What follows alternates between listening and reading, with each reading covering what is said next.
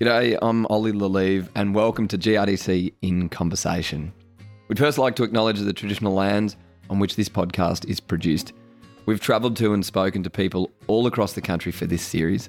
We'd like to pay our utmost respects to First Nations Australians who've told stories on this land for thousands of years and for hundreds of generations. This series is a GRDC investment that takes you behind the scenes as we sit down with some of the people shaping our grain industry, uncovering their journey, learning more about their passions and the projects that are part of their everyday. We're covering Southern Australia's grain growing regions, chatting with researchers, advisors, growers, advocates, and just about everyone in between. Welcome back, and this week I'm sitting down with a man who, for more than 55 years, has had a huge contribution to the southern grains industry and Australian grain more broadly. Dr. Kevin Moore is a senior plant pathologist and has been recognised by the GRDC with its highest accolade, receiving the 2023 Seed of Gold Award for his impactful work in crop protection at this year's GRDC Grains Research Update in Gundawindi. Dr. Moore's extensive 55-year career in crop protection has had long-lasting effects on the grains industry, with his research outcomes and pulse disease management strategies still being actively used by fellow researchers and growers to improve profitability. So, let's get into it. Kevin, a huge accolade. What does it actually mean to be recognised for your industry-wide impact with a Seed of Gold Award? Oh, it's a huge honour, Ollie. It's just, it's my understanding is that there aren't that many given out, and to be a recipient of it, it's a tremendous honour, and I'm extremely humbled. Yes. You've had a heck of a career, more than 55 years in the grain space. What got you involved in agriculture? I grew up on a 6-acre farm in the outskirts of Liverpool near Warwick Farm Racecourse in Sydney. So I was surrounded by vineyards and orchards and chook farms, market gardens. So I spent most of my spare time on those market gardens, vineyards and chook farms. And we had 6 acres, so we had a little bit of farming as well. So that's how I got into it. And my uncle, one of my uncles on my mother's side, was a dairy microbiologist and milk chemist down in Werribee, Victoria. So I used to go down on holiday with him, and he introduced me to the world of microscopy and biochemistry, and I was quite fascinated by that. So I ended up going to Hurlston Agricultural High School down in Liverpool in Sydney. So I did agriculture at Hurlston, and then fortunately enough, in the leaving certificate, I got a scholarship, a traineeship with the New South Wales Public Service Board, and that put me through Sydney University. Condition of that traineeship was that I worked with them for 5 years after I graduated, or pay them out, and didn't have any money, so I couldn't pay them out. So I took the working for them option, and I've been with them ever since, and still am, till December of this year when I retired. Yeah, wow. So your career officially kicked off 1969. I'd love to know. Tell me a little bit about the Australian grains industry and cropping in Australia back in the 60s. So I graduated from Sydney University. Well, I finished 4th year Sydney University at the end of 1969, and I went straight to work at Rydalmere. The Department of Agriculture had a research facility at Rydalmere near Parramatta, and part of the Public Service Board traineeship was that I start work as soon as I finished university. So I started out there and in the biology branch, surrounded by plant pathologists and dairy microbiologists and bacteriologists. There was also a soils branch and a chemistry branch there. So it was a pretty well-rounded research facility.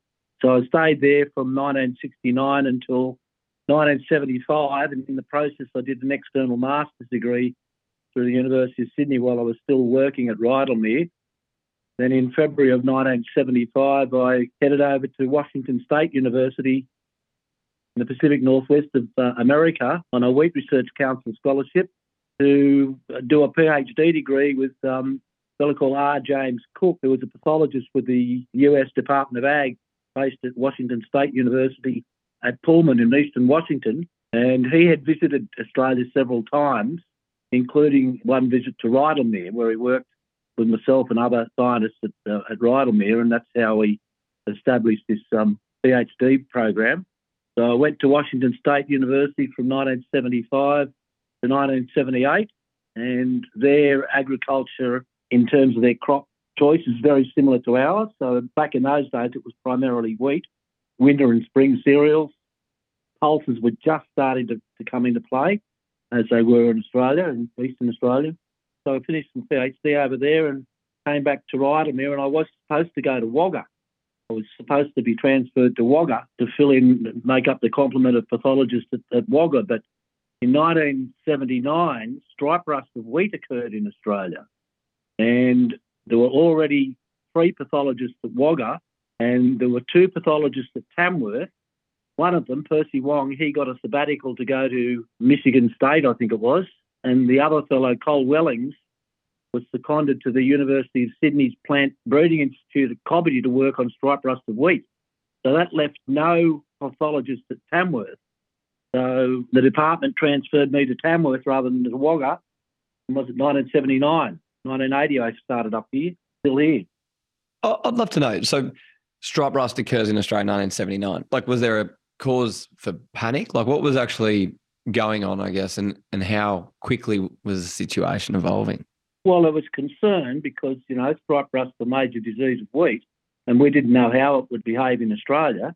When I was at Washington State University, one of the cereal pathologists over there told me that stripe rust would never be a problem in Australia because our climate was wrong. But that hasn't been confirmed from what I've seen. I've seen some pretty nasty stripe rust outbreaks. But fortunately, the wheat breeding programs in Australia, including the Department of Agriculture's program, had already started introducing resistance material into the wheat breeding program. So when stripe rust did occur, the plant breeders were, several seasons down the track, and they had some pretty good material incorporated into agronomically adapted varieties. So whilst it was I wouldn't say it was a shock. I think everyone was expecting stripe rust to turn up at some stage, but we were reasonably well prepared for it. And I don't think there were any serious losses after the first couple of seasons. I mean, it's still a problem, but there's good genetic resistance and there's some very good fungicides available for stripe rust. And the pathologists working on fungicidal control of cereal rust have done an outstanding job. And they've got the timing right, and they worked out the correct time to apply these products. And, we don't see any serious losses from any of the cereal rust to date, but we don't have the severe strains of stem rust in Australia at the moment. Only a matter of time before they'll turn up. I remember seeing stem rust affecting wheat crops out in the Central West back in the 1980s that were absolutely decimated by stem rust of wheat. So I've seen what it can do, and it's not pretty. But the breeders and the pathologists have done a very good job incorporating resistance to stem rust in wheat and also developing management packages. It's quite extraordinary because, like, across your career, I guess you've seen huge developments in the plant genetic space and breeding space, but also to your early career was probably midway through the Green Revolution, seeing the increase of synthetic fertilizers. Then I guess more lately, the development of precision agriculture and variable rate technologies and everything else that kind of sits with that. But across your career, what would you say has maybe had the largest impact, or even if you wanted to touch on kind of those couple of things from plant breeding to synthetic fertilizers and precision agriculture, what has had the biggest impact, do you think, in the advancement of grain growing? I think the adoption of conservation tillage and no tillage back in the 80s. Nowadays, you drive around the northwest here nowadays, it's very rare to see a paddock that's cultivated. Almost all the cropping that's now done is done by direct seeding into the residue of the previous crop. And that's been a huge advantage in terms of water conservation and to some extent weed management, because it's forced growers to be better weed managers. I think that single factor, the adoption and success of conservation tillage, including zero till, has probably had the biggest impact on agriculture, apart from, of course, the availability of new chemistry and variable rate fertilisers. And, of course, now we've got the drone technology, which is revolutionising things as well. I mean, I saw a demonstration up at Moree here last year where they sent the drone up. It mapped every weed in the paddock using chlorophyll detection technology. And then when the drone came back down, they uploaded from the drone to the spray rig the mapping information, and the spray rig went off. And this is all without, there's no drivers. This is all remote stuff. And the spray rig went off and sprayed every weed and only sprayed the weeds. that's been pretty revolutionary. Does the continual innovation just keep surprising you? Like, do you wonder when things will slow down, or do you just keep just looking at agriculture and I guess the development of technology just in awe? Yes, in awe. It's incredible, isn't it? Farmers are great inventors, and a lot of these innovations originate with growers. Like the stump jump plough back in the 30s, that was invented by a farmer. Yeah. And I think a lot of that that controlled traffic and also the weed detection technology, weed seekers and so on, that all originated with growers. No, it's all very exciting times. It is. Have you got a favourite memory from across your career, Kevin? Many I have. Oh, run me through the top few. Well, I think the development and adoption of reduced cultivation, conservation tillage, stubble retention, and zero tillage. I mean, that's revolutionised everything, and it's enabled growers to plant a crop in dry seasons when they would not otherwise have been able to plant a crop because they wouldn't have had the planting moisture.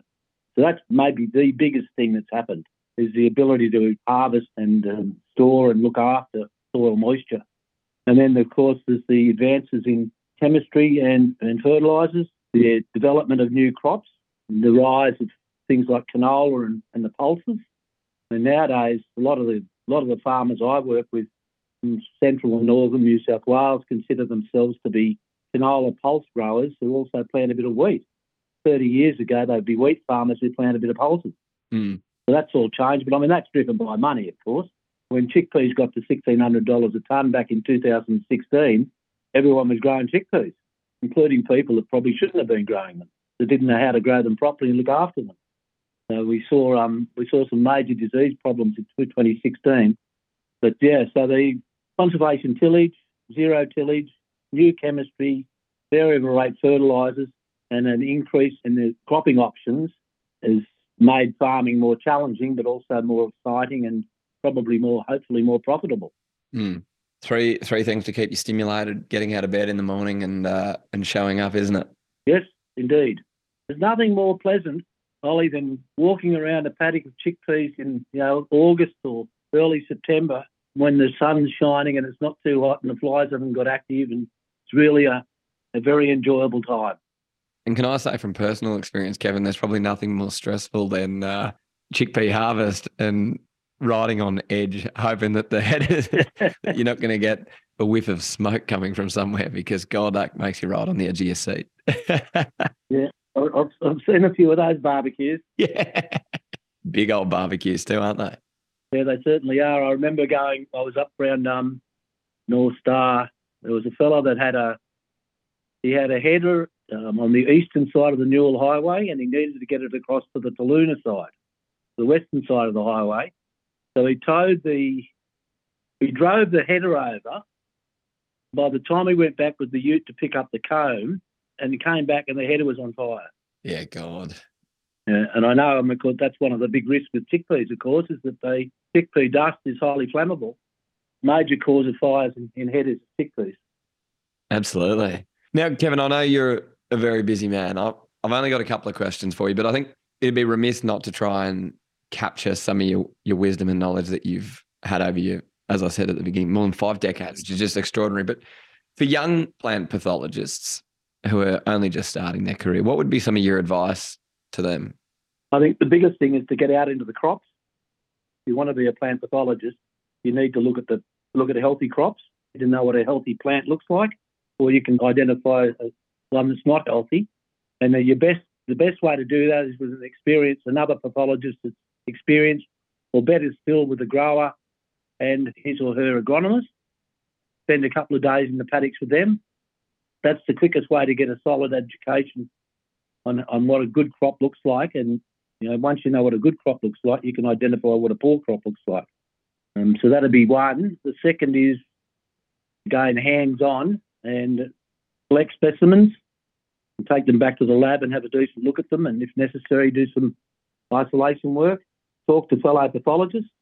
So the growers and their agronomists, fellow pathologists, industry people, so places like Pulse Australia, GRDC, of course. Yeah, that'd be the way I'd be steering young people.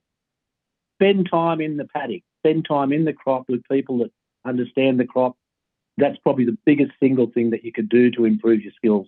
And across your career, did you have a couple or a handful of farmers kind of in your back pocket that you could really lean on for that practical implementation and I guess using them as your brainstormers? Or did you kind of continue to develop that network across your career? Yeah, I've been lucky. I've had many farmers and agronomists happy to help me and let me onto their properties. And yeah, they've been great teachers for me, and I'm still enjoying those relationships. Kevin, we've got fast 5 questions. We've got a couple which we've been asking everyone who comes on the podcast. The first question is, what's your favourite grain-based dish? I like hummus. That's a pretty good choice, I reckon. Curried chickpeas. When I was in Syria, they make a dish over there called baba ganoush, which I also really liked. That's made out of, I think, fava beans are in that. Any of the dishes, the chickpea fava beans, quite partial to those products and dishes. The next question is, if you could invite 3 people at any time around to have some of your baba ganoush or hummus with, who would be 3 people you'd invite around? Well, the late John Slatter from Pulse Australia would be there, up there in the top 5. Very interesting and very entertaining fellow, John Slatter. Did you know John? No, I didn't. He was the driving force behind pulses in Eastern Australia, or even indeed across Australia. But he was the Eastern Australian Pulse Australia Crop Development Officer. Single-handedly promoted pulses with a great passion. And I think the pulse industry in Eastern Australia today is where it is, in part due to the efforts of people like John Slatter. So John will be there. James Clark, former farmer from Cropper Creek and ex-chairman of the Northern GRDC panel. I did a fair bit of work on James's farm up there at Cropper Creek with fava beans and then chickpeas. Lester Burgess, Professor Lester Burgess from the University of Sydney, ex-lecturer at the University of Sydney. Fantastic guy at Leicester and also a very practical plant pathologist. Mel Riley. Mel Riley was a Queensland plant pathologist. He and I worked very closely together on Phytophthora root rot of chickpeas. We had joint trials at Hermitage Research Station. The final one, probably a guy called Mick Heaney, who's a farmer out at Canamble, down at the Clombone Road area. Mick's he's a sparky by trade, but he's a very good farmer and very innovative and prepared to have a crack at new crops and new farming techniques. And Mick and I have known each other for over 20 years, I guess, and it's always informative to spend a few hours at his place looking at his crops and what he's up to. Yeah. Sounds like it could be a good little event to be a fly on the wall at and just listen to some of the conversation that comes out of it. It would be, yes. Couple more questions here, Kevin. What was your first ever job? Could be as a school student or anything. What was it? My first ever job was working on a vineyard and a peach orchard at Chipping Norton when I was in primary school, and then right through to university. I worked there during university holidays. I started off as the, what do they call the boy that does all the storing jobs? I used to cart the empty boxes, the picking fruit, the boxes that they put the fruit in. I used to take those around and leave them at the base of the trees or the base of the grapevines. And I progressed from there up to a fruit picker and a grapevine picker. Was taught how to identify when the bunches of, these were table grapes, black muscatels mainly, very nice grape, when they were ready to pick. And also I was taught how to pick fruit, mostly peaches, but also nectarines, how to pick them fast. So you don't actually pick an individual fruit, you're picking a colour. As your eyes scan the branches, you go and pick that colour. And that, of course, is made up of individual fruits. That was a pretty interesting education. Yeah, it is. It's fascinating. So many intricacies, isn't there? Yes, indeed. And so they were my first jobs. I also worked on a market garden at the back of our place at Chipping Norton. In between the vineyard and the peach orchard and our place was a very large market garden. And I used to work there helping with the sowing and harvest of vegetables, and we used to load the truck up in the afternoon, and then I'd walk over to the house at 4 a.m. in the morning, and we'd drive into the Sydney markets, which were near Central Railway Station in those days. We'd unload the produce, and then we'd take the truck down to Tooth Brewery on Broadway, south of Central Railway Station, out down on the Parramatta Road.